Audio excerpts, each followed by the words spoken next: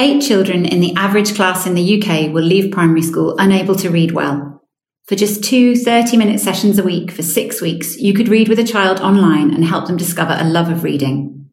There are over 300 5 to 10-year-olds waiting to read with a bookmark volunteer. Could you give the gift of reading this Christmas? Go to www.bookmarkreading.org/volunteer to give them the gift that will unwrap their future. Hi, and thank you for clicking to listen to this episode. Before we get stuck in, I wanted to let you know that we have a free event coming up on returning from maternity leave, where our previous Leaders with Babies fellows, all parents who've returned to work from maternity leave or shared parental leave or adoption leave, share what has worked for them, with the hope of it being really helpful to other parents who are about to return from maternity leave or have just done so. If you know someone who could benefit, then please let them know that they can sign up on leadersplus.org.uk/events. And as you know, the applications for the Leaders Plus cross-sector fellowship are open now. Every year, lots of our podcast listeners join the fellowship, and I really enjoy getting to know some of you better and interact with you and see that you're actual people. You'll get a senior leader mentor, a really awesome group of peers, structured career development support, and very importantly, time to think about what you want in your career and family life and how to get there. If you want to get involved, go to leadersplus.org.uk so you can find all the info there. Let's get stuck into the episode. Now, as we're going through the busyness of life, right? You're raising 3 children. I've got a book coming out that I was busy writing a book. My husband was like carrying the load for those 7 months.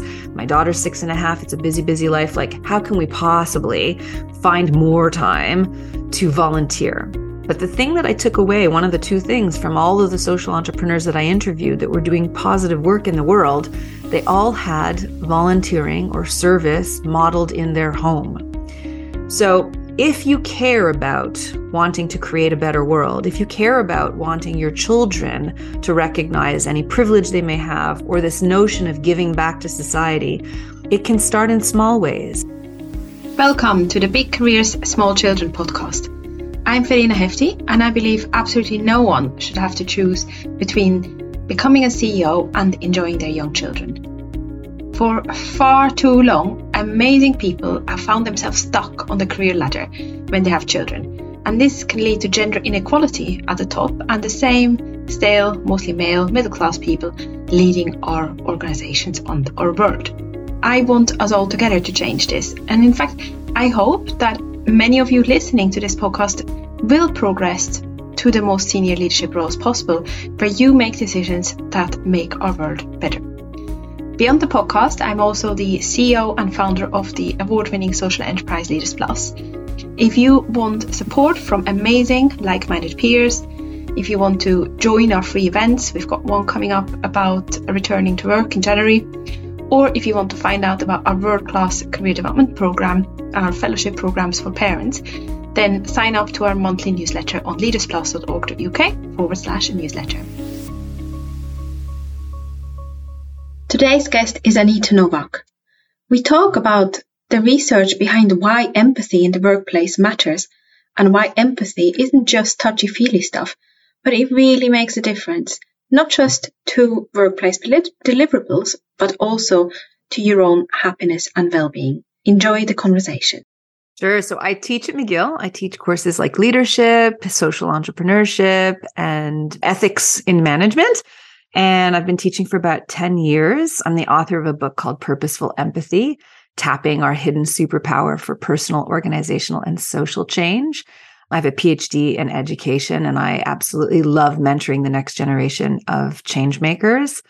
In terms of my family, I'm married to a man from Georgia, Tbilisi, Georgia, who is now Canadian, and we together have a 6.5-year-old daughter named Anita. That's a great age. My eldest is 6 as well. So it's the age when they start becoming quite interesting conversation partners, I find. I totally agree. And can you tell me one thing that you used to assume about combining a big career with young children that you don't assume anymore? That I could still do as much work as I wanted in the 24 hours. And I realized that I need to get a lot more support in order for me to still deliver the work at the rate that I want to deliver it, but also be present for my daughter and my husband. So I had her very late in life. I met my husband when I was 40 and I had her when I was 42. So I had 20 years of being able to work consistently at a pace of, kind of nonstop. And that's really changed over the last few years. I think a lot of listeners will be able to empathize with that. When did you first get interested in the topic of empathy? You're now an empathy expert. Was it always something on top of your horizon, or was there a key moment when you started getting interested?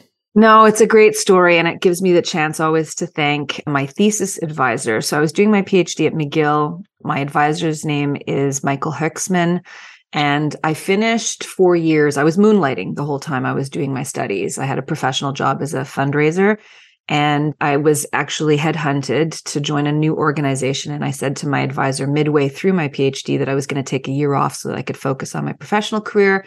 And he was very adamant that I shouldn't take that year off. He said, that's where all the attrition happens. You'll never finish. And I said, no, I plan to finish. And he said, well, look, why don't you come see me in 6 months if you're certain you want to take this time off? So I get into his office. This would place us in March of 2008. And that summer, I was going to Rwanda with my sister to help a local nonprofit organization called Tuba Humorize launch a microfinance project. And I was very excited about that trip. And so I'm in his office, we're chit-chatting, I have no agenda. And after he hears about my summer plans, he says to me, I want you to completely change your thesis topic. And I was stunned. And he said, look, I just heard you talk about this trip you're planning to Kigali and you lit up like a Christmas tree. And he said, I just don't think you're that passionate about your topic. So he gave me advice. He said, go to the drawer or the folder or the box that you have at home that you stuff stuff into and you don't pay attention when you're doing it. He goes, go find that thing and explore what you're really passionate about. And I was so incensed by this in the moment. I walked out of his office. I was like, how dare he question what I'm passionate about? And he said, contact me in 2-3 months when you've discovered what it is you're really passionate about. And I was like, I'm not planning to change my thesis topic. 2 weeks later, after I got over my ego and I got curious, I was like, I wonder if I have a box or a folder or a file. And sure enough, I have this old-fashioned black 2-drawer metal filing cabinet. And I opened it up and I started skimming through all of my taxes and my employment contracts and all sorts of stuff. I came across a file that was labeled in my own handwriting, miscellaneous. And I never knew that I had this folder, at least not consciously. And I opened up, spread out all the contents on the dining room table. And I was looking at, a stub from a talk that I attended and newspaper clippings, and none of it made sense. There was no rhyme or reason until I came across a little article about a boy in Ontario that went to school. He was in elementary school. He went to school in Ontario and he didn't wear shoes for a whole week. He chose not to wear shoes for an entire week because he'd learned about global poverty. And he found out that some children don't have shoes to go to school. So he wanted to know what that felt like. He wanted to empathize and he wanted to educate his classmates and do a little fundraiser. And that's the little clipping that made me see the common thread across all the other stuff on my table. That I was attracted naturally to people who were creating positive change in the world in one shape or form or other. I was agnostic to whether they were working on climate change or homelessness or mental health or poverty reduction. I was just attracted to these change makers. And I didn't realize there was this whole vocabulary and whole vocation of social entrepreneurs and social innovators. So I fell into it quite by luck. And when I did my research, I interviewed dozens and dozens of social entrepreneurs to understand why they do the work that they do. And all of them had 2 things in common. One was that service was modeled in their home. So their parents volunteered and took them out to volunteer, which I found quite interesting. And the second thing is that they all felt this huge empathy for a group of people that were either marginalized or exploited or disenfranchised in some way and could not turn a blind eye. So my research in the Faculty of Education was to develop a pedagogy of what I called empathic action. So acting on the empathy. And that has been the current that's animated the last 10 years of my life. How can we leverage empathy on purpose for personal, organizational, and social change? Interesting. So my interest in this comes from obviously from working parents who are quite often made to fit into a system that is not designed to be empathetic to them at all. So even the fact that school in the UK often finishes at 3:30, work tends to finish at 5 or 6 o'clock. So how are you going to bridge that? And then how are you going to, your managers are not necessarily set up to automatically empathize with those needs when the child is sick and nursery calls, you need to pick them up right now, and your other half is across the country. So when I saw that you were studying empathy, I found that really fascinating. And there's such a, I think as a social entrepreneur, I love what you're describing around empathy for as a characteristic of social entrepreneurs, but also this idea of having organizations and people that are empathetic to parents or to people with different needs. Mm-hmm. Yeah. So I think the reason why I put a strong emphasis on purposeful empathy is that we as humans are born with the innate capacity to empathize in two different ways. And this is important to understand. So one way that we empathize is through affect, okay, where we feel what someone else is feeling. So if we are, the best way to describe it is if you're listening to a horror movie and the music is scary, you tend to be a little bit scared. And if you turn the volume all the way down, we're not scared as much anymore. So our mirror neurons are firing all the time in resonance with the stimulus we come across. If we see a picture of a child that's like smiling, our faces turn up, our cheekbones go up naturally as a result of our mirror neurons firing. And if we change that image to a kid who's crying and, and looks like the child is really sad or distressed, those cheekbones will naturally drop, unless you're an outlier and you're a psychopath. That's a different story. But affective empathy happens to us. We don't control it. Cognitive empathy, on the other hand, is something we do control. So cognitive empathy, as it implies by the name, has to do with our brain, right? Our neocortex, the most advanced part of our brain that allows us to reason. And so when we're listening to someone tell a story, we're imagining how that might be for that person, or sometimes we're projecting how it might feel for us in their circumstance. And that's utilizing cognitive empathy. And I think cognitive empathy is more powerful because we have the choice about whether or not we're going to empathize. When I started to learn about the neuroscience of empathy and how we can actually change our brains, known as neuroplasticity, just by having different thoughts and by behaving in different ways, I started to experiment quite a bit.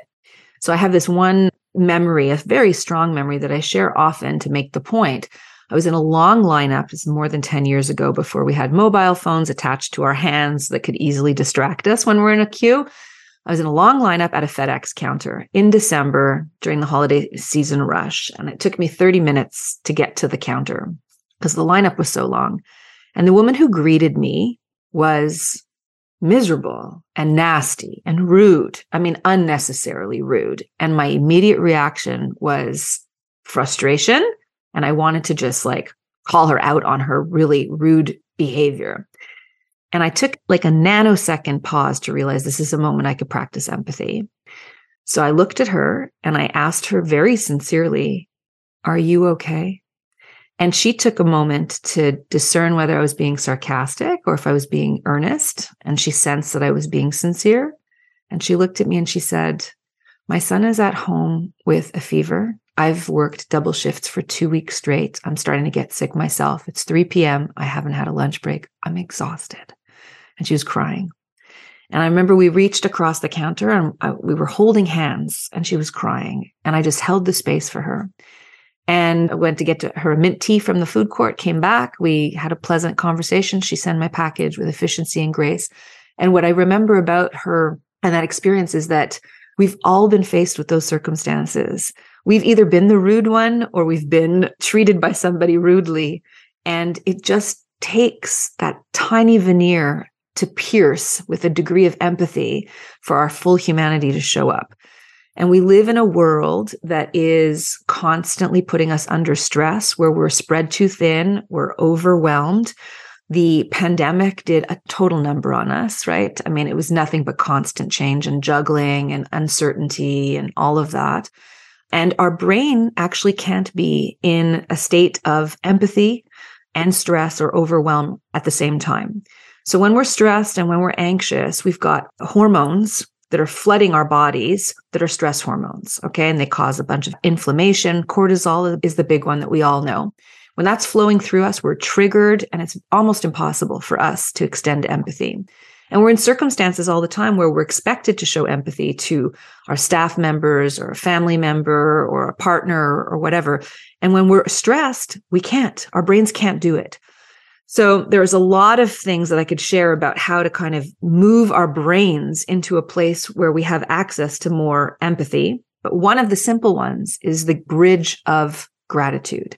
That just a simple act of thinking about something that we're grateful for and sitting with that for even 10 or 20 or 30 seconds will enable the flood of hormones to change, where serotonin and oxytocin and all of the feel-good hormones can replace the bad hormones.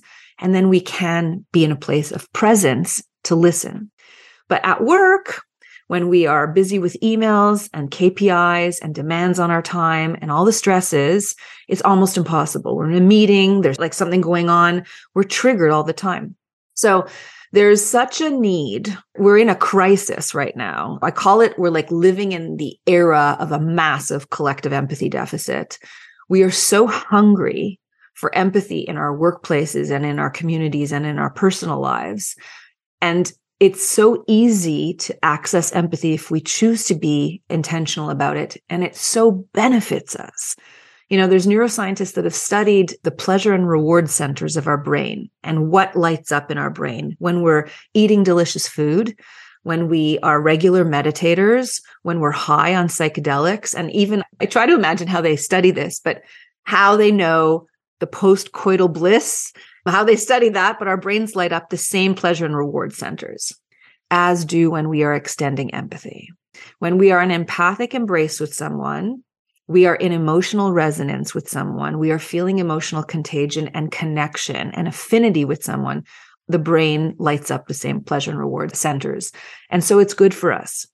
So, I mean, I think back to when I was on my maternity leave, because we started there with your question. Canada has a robust maternity leave policy, and it's now shared, mat leave and pat leave. You have a total of 12 months, so it's a year that you can share. And I took the full 12 months and I went abroad with my husband, as circumstance would have it. We lived in the Dominican Republic. I was writing my book. My husband was painting. And that, you know, public policy provides an opening for families to gel in a way that, you know, when you're working full-time doesn't allow it. I can't even understand the American go back to work after 2 weeks, 3 weeks, 4 weeks, 6 weeks. I mean, it's completely insane. What kind of, you know, we apparently care about families and well-being of children and the next generation and then have a policy like that. So again, and I feel like I'm on a bit of a monologue here, but we can engage in purposeful empathy even through our public policies and maternity leave and all of the policies that exist for work-life balance, you know, days off when necessary, working from home, all the flexibility to live a 3-dimensional life.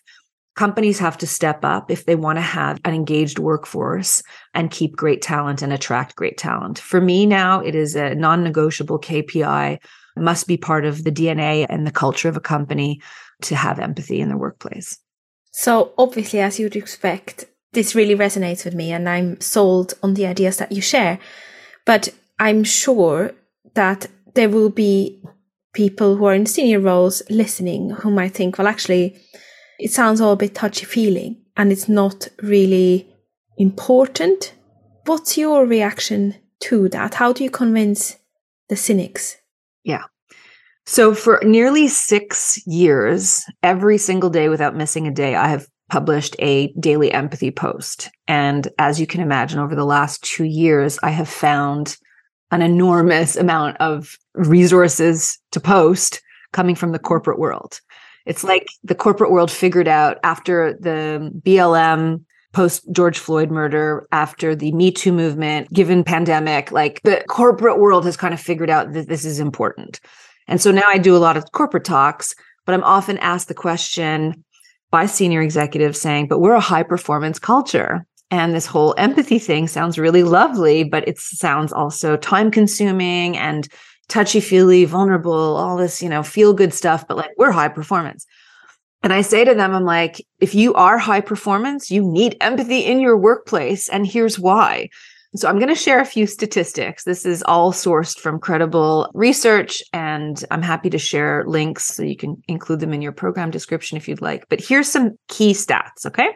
78%, so that's like 4 out of 5, employees would work longer hours if they knew their employer cared about them.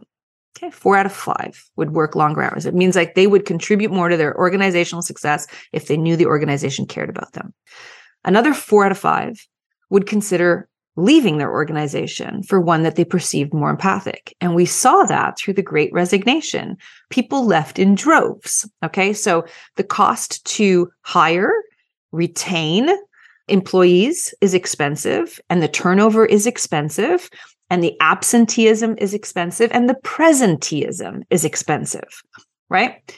Pre-pandemic, there's the Society for Human Resource Management in the States that calculated toxic workplaces cost the American employers $223 billion over the past 5 years. And that was pre-pandemic.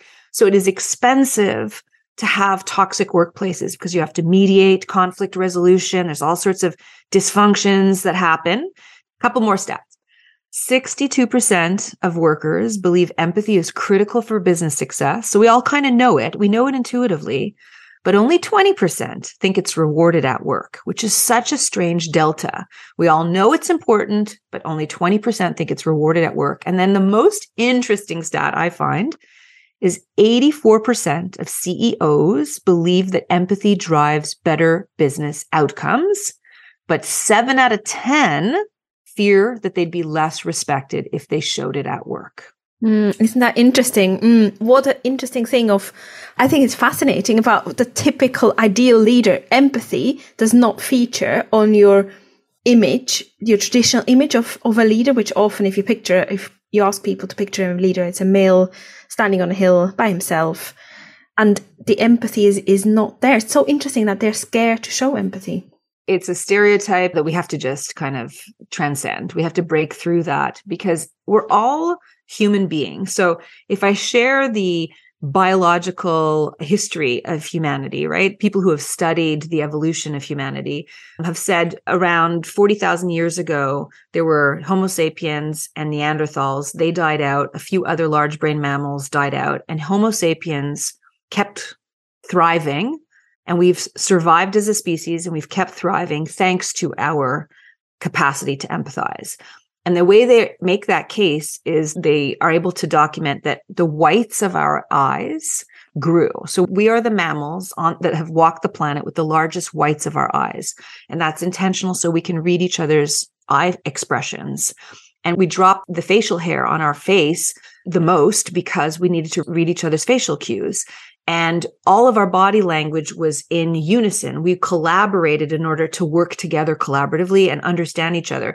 And people who were working with too much selfish instincts were ostracized and literally left to die out in the cold, where people who worked together collaboratively and understood each other and read each other and were able to empathize, we survived as a clan, as a group. So it's part of our culture and part of our DNA to be empathic.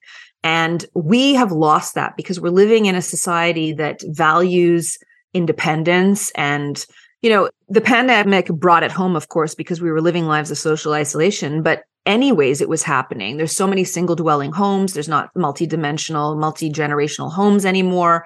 We don't live as a village, right? We live in our own little enclaves. We live in buildings where we don't know our neighbors. We live in houses we don't know our neighbors.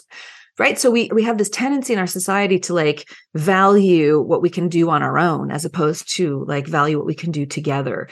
And that's a real miss. It's a miss for us on a social level, and it's a miss for us on a personal level, which is why I think we've seen this terrible rise in mental health issues across the board. Anywhere you look on the planet, at all levels of age, we've seen rates of depression and anxiety and self-harm and substance abuse and suicide and domestic violence all on the rise.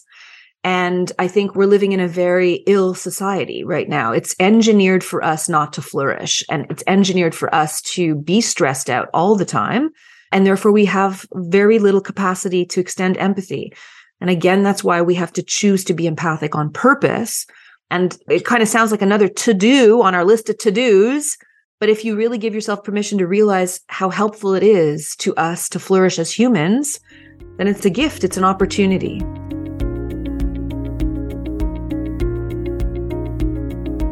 Eight children in the average class in the UK will leave primary school unable to read well. For just 2 30-minute sessions a week for 6 weeks, you could read with a child online and help them discover a love of reading. There are over 300 5 to 10-year-olds waiting to read with a bookmark volunteer. Could you give the gift of reading this Christmas? Go to www.bookmarkreading.org/volunteer to give them the gift that will unwrap their future. Absolutely. And I think there's a moral imperative as well, of course. I want to come back to the empathy in the workplace. You made a really compelling case that it is good for business to foster empathy. One thing I hear a lot is that it really depends on which line managers you get, whether your line manager is empathetic or not. And usually when people tell me in confidence that they're thinking of leaving, it's usually because of the line manager. Mm-hmm. And they have very little control once they're in the organization who their line manager is. Do you have any advice for organizations how to get consistent empathy? Because there's always these 1 or 2 people in an organization who are amazing and who are just really get it and empathize with the needs of working parents, who will, when push comes to shove in those difficult moments, they will back them when nursery closes with days notice. They will be there for them. But not everyone has the confidence to be empathetic when it counts. What's your reflection about having really consistent empathy from every single line manager, not just the ones that have it? Well, it certainly needs to be baked into the culture from top to bottom, and it needs to be incentivized, and it needs to be monitored, and it needs to be celebrated within the workplace. And then there are always these outliers who tend to be high performers and also very toxic, either micromanagers or communicate in a way that is just inappropriate in this day and age. And I learned something recently from an equine coach.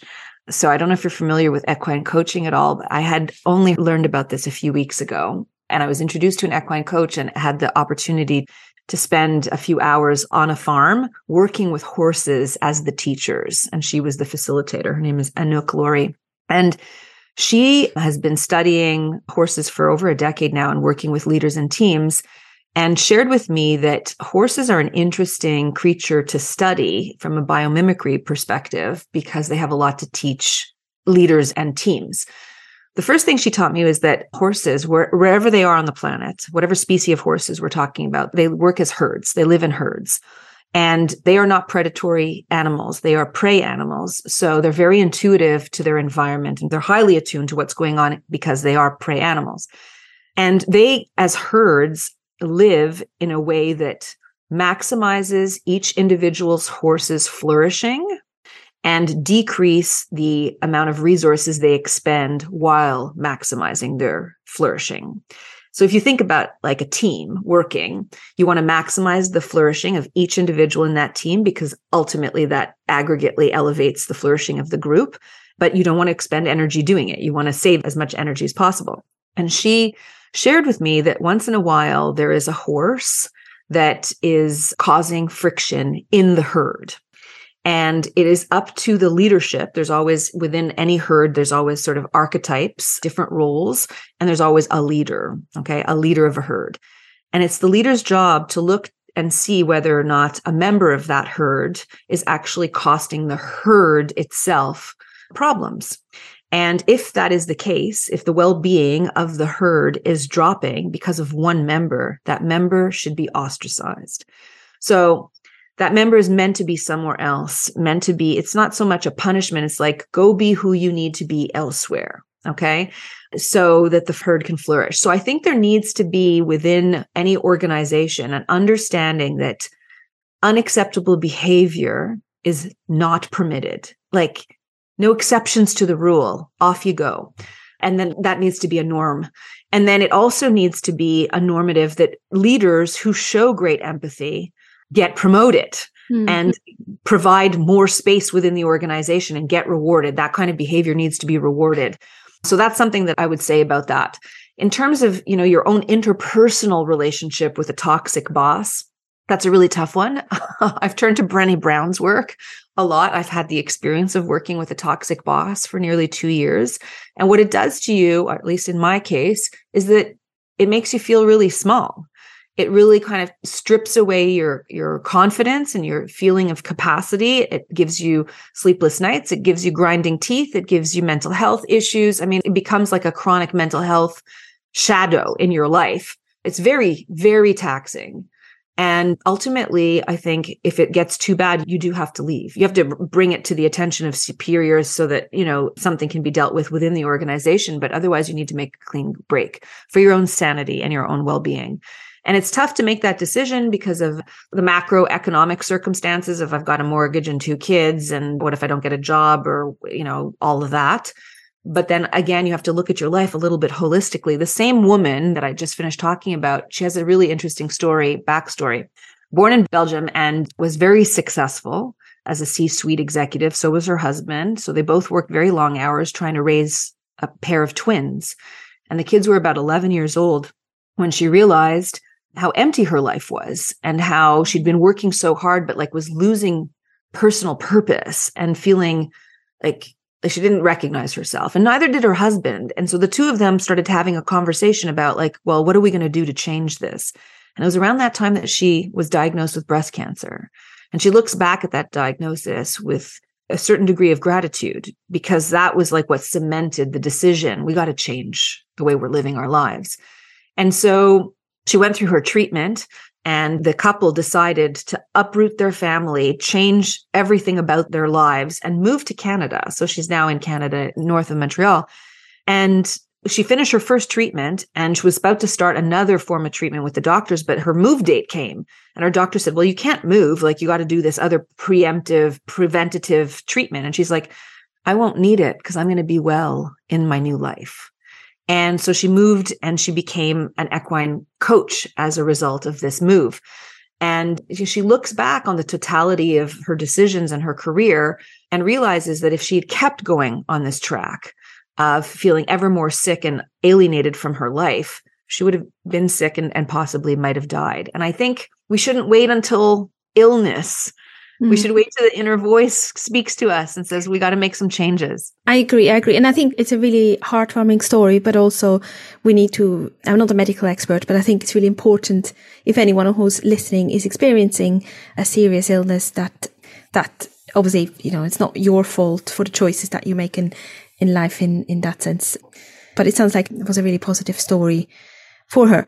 I'm just wanting to come back to the people to people who might be listening who would like to bring more empathy into their lives with not just those small daily actions, but actually bigger things like volunteering. And you alluded to that can be a way of bringing empathy in your life. Do you have any reflections about, practically, I used to volunteer, I have to say, right now with 3 kids with aged 6, 4, 1. I'm not doing it anymore because I just need a bit of room to breathe. I want to do it again later. Do you volunteer at the moment? Is there something that you can fit in practically in your life with young children? Yeah, I'd love to talk about 3 different things at 3 different levels of scale in terms of practicing empathy.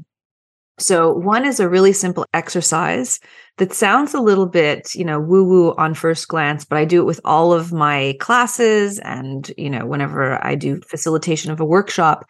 And it takes a little bit of vulnerability initially, but there's never been an exception that people afterwards in the debrief share how positive the experience was. And that is the simple act of eye gazing.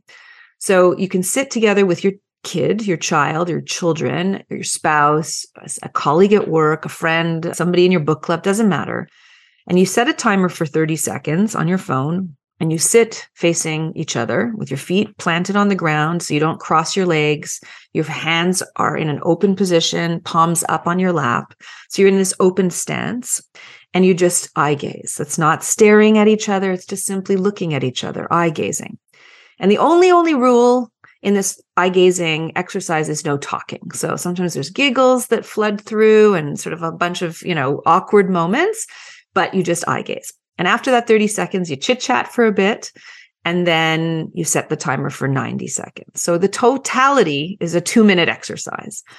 But what ends up happening is, as you're doing the eye gazing in the longer segment, people start to breathe in the same speed. Our breathing starts to calibrate, and we start to communicate with our eyes, and our face starts to soften, and we start to see each other, and we start to feel seen.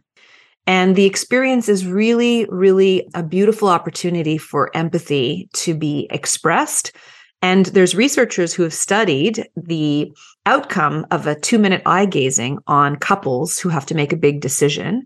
And those who do practice it have a much better outcome than those who don't. So if you have a big decision to make, or if you have an important conversation, to just simply do a 2-minute eye gazing exercise.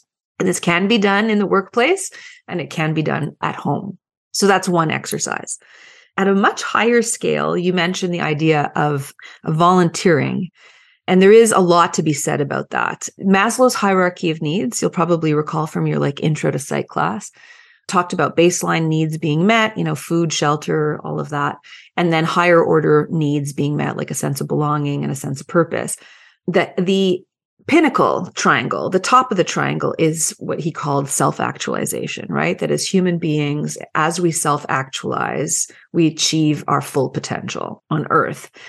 It wasn't until late in his life, just before he died, that he started writing new content and actually acknowledging how limited his own theory was.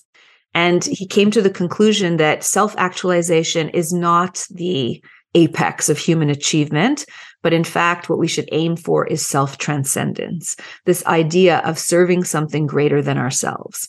Now, as we're going through the busyness of life, right? You're raising 3 children. I've got a book coming out that I was busy writing a book. My husband was carrying the load for those 7 months.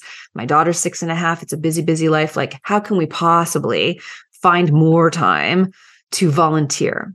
But the thing that I took away, one of the 2 things from all of the social entrepreneurs that I interviewed that were doing positive work in the world, they all had volunteering or service modeled in their home. So if you care about wanting to create a better world, if you care about wanting your children to recognize any privilege they may have, or this notion of giving back to society, it can start in small ways. It can start by volunteering as a family in a soup kitchen. It can start by going around your block and collecting cans and donating it to a food drive. It can start in really small ways. I remember growing up, my sisters and I donated money to the Telethon of Stars, it was called. It was a 24-hour telethon where, it was old-fashioned landlines. People could call in and make donations. And the money that was being raised was going to the 2 children's hospitals. And my mom wanted to expose us to this because we were all healthy kids. And she's like, now we're going to give back to kids who are sick in the hospital. And we went around with cans and we collected coins, and then we got a little bit better year after year, and we started to go outside grocery stores and we collect coins from, people at the end of their shopping journey. And we would bring it down to the Telethon of Stars. And we did that for 9 consecutive years. And I cannot tell you how formative that was for me in terms of this idea of it can't just be about me. There must be places where we can give back. And so, there's probably a volunteer center or bureau in your city. You can just call or go onto the website, and you can scan through all the different volunteering opportunities, or just post onto Facebook, where can I volunteer? I only have 1 hour a week, or I only have 1 hour a month. But there's always a need, and there's always an opportunity. And I think it's a really great way to actually bond as a family. There's research that shows that families who do service work together have a family culture where there's less friction at home, there's better communication, more open conversation. So lots of pluses. I'm smiling because today, as we're recording this, is the 1st of December. So for those in the Christian culture, the 1st of Advent. And my kids are obviously very excited about the chocolate that the inevitable Advent calendar involves. And I've devised a system where if we do something nice as a family for someone else, then they'll get a star, and then per star, they will get £1, which they can then donate at the end of Advent. So that's the plan. And I'm going to try really hard to make it work and actually motivate them to do something. We'll see. It might be crazy, and it might definitely not work because actually they just don't want to do anything nice for anybody else. But it's really nice to hear that my gut feeling of it would be nice to do something nice for other people and model that has a scientific basis. So wish me luck. They might all fail into the water, quite possibly. I love that idea. That's a fantastic idea. And it's the 1st of December here on the other side of the Atlantic. And Annika has had her chocolate this morning, but there's no reason why I couldn't introduce that same plan. So let's hold each other accountable. Sounds good. That sounds great. I'm interested. So you've obviously spent the last few years of your research life looking at empathy. Is there a really common misconception that people think when they think of empathy that you would like to clear up? Yeah, there are words that are used as synonyms. So pity, sympathy, compassion, empathy, those are all treated, as if they were the same thing. They all have very different etymological roots, and they do mean something different. So I won't go into the etymology, that'd be super boring, but I will share that I put them on this continuum. And I think this is worth sharing. So pity is really different than empathy. When you pity someone, there is power asymmetry embedded in the relationship. So it sounds like, oh, you poor person. So sometimes foreign aid and sometimes philanthropy is like predicated on a pity paradigm. Oh, you poor person. And that's nothing like empathy. Sympathy is having sympathy for someone. Like, I feel badly that you're going through this, right? There's a sense of like, oh, I'm really sorry that you're going through this. That's what sympathy sounds like. Empathy is, I feel with you. I feel with you. I'm holding the space and I'm feeling with you.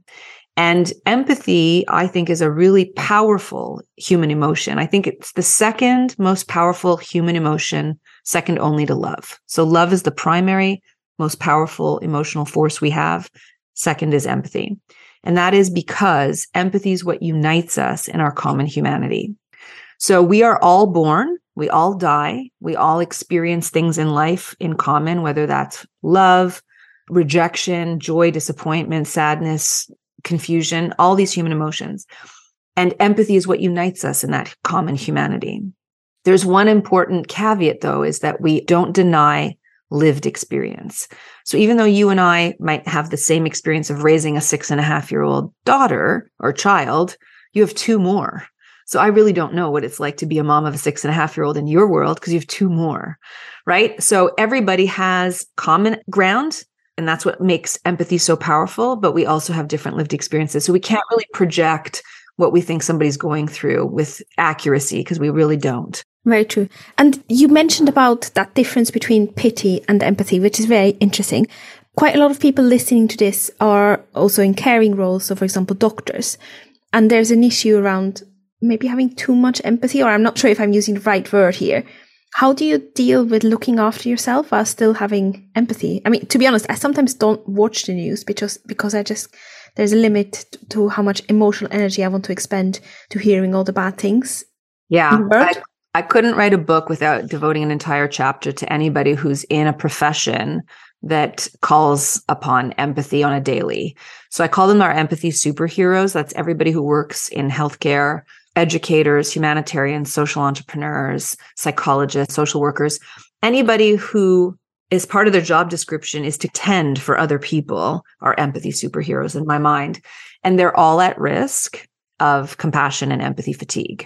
And that is that they expend so much energy caring for others that they risk burning out themselves and having no more access to empathy because they have just, the batteries run dry. So for people who have empathy fatigue, and that includes parents, where they're constantly caring for children, especially children with any disability or any learning disability at all, or different siblings, and just all the energy that goes on in a household management, there's an absolute need to recharge your own batteries in order to be able to empathize for the next day. And that means knowing what does charge your batteries. So maybe it's taking a bath, maybe it's calling a friend, maybe it's going for a walk. There's something out of Japan called Shinrin-yuku, which translates into forest bathing. And there's loads of research that's coming out about how healing it is to be in nature. And our cities are not designed for being out breathing nature, right? But the idea of going for a walk in nature is so important. So we expect so much from those empathy superheroes. And I think it's really important that the general public pays an extra dose of kindness to all those folks who are on the front lines of empathy all the time. Absolutely. We're coming towards the end of our podcast, and I was wondering where people could find out more about you, your work. You just mentioned you're writing a book as well. Sure. So my website is a simple place, AnitaNowak.com. I have a podcast and YouTube series. If you just search for it on YouTube or on your favorite podcast platform, it's called Purposeful Empathy. And of course, the book is already available for pre-order on Amazon called Purposeful Empathy. So I'm also on LinkedIn and I'm on Facebook and Instagram. So would be delighted to hear from any of your listeners. Fantastic. And to leave us with something practical to implement, if someone hears you speak and wants to implement a little bit of empathy this week, but doesn't have had more than 5 minutes, what would be 1 or 2 things they could try? Something so simple, especially since we're in the season of maybe buying gifts for the holidays. If somebody wears a name tag, greet them by their name and let them know that you appreciate their service. Wonderful. Thank you so much, Anita. It has been an absolute pleasure to have you on the podcast. Thank you, Verena. Me too. I hope this podcast has been useful to you, has given you new food for thought and maybe some new ideas. And if you'd like to get further involved, you could do that, for example, by joining our fellowship program. It's a really awesome career development program, which is all about making sure you can fulfill your career dreams while also having your little ones in tow and not feeling you have to apologise for it. You can find details about it on latestplus.org.uk. And, in practical terms, you get access to inspirational role models, you'll get a personal senior leader mentor, you get support with practical challenges such as using, how do you say no, managing your workload, but most importantly, it's going to give you time to think. In fact, it's going to make you think about what you want in your career and family life. And it's going to make you do that with some amazing peers who've all been carefully selected because they want to support other parents to continue to progress their careers, but also they're, come from diverse backgrounds, but not be part of a supportive community. So if you want to join and have a chat and be part of something, I guess, and the podcast is real, but something realer than podcast, then please have a look on the platform. You can also get involved in our free events. So we have one coming up now, 11th of January, which is about returning to work after maternity, shared parental adoption leave. If you are in that situation, it's free, so you can definitely check it out. If you're in that situation or your friends are, then please direct them there. All the details are on leadersplus.org.uk/events. And thank you to everyone who's already supported me with this podcast. I've been really pleased to see how many people have shared it. If you believe that the world of podcasting should be slightly less male-dominated, and you think it's not okay that 70% or so of the top 10% of shows are run by male hosts, then I would be extremely grateful for your support. If you can share it with 3 to 4 friends or leave a 5-star review, that would really help with the visibility, and I'm super grateful for it. Thank you very much and see you next week.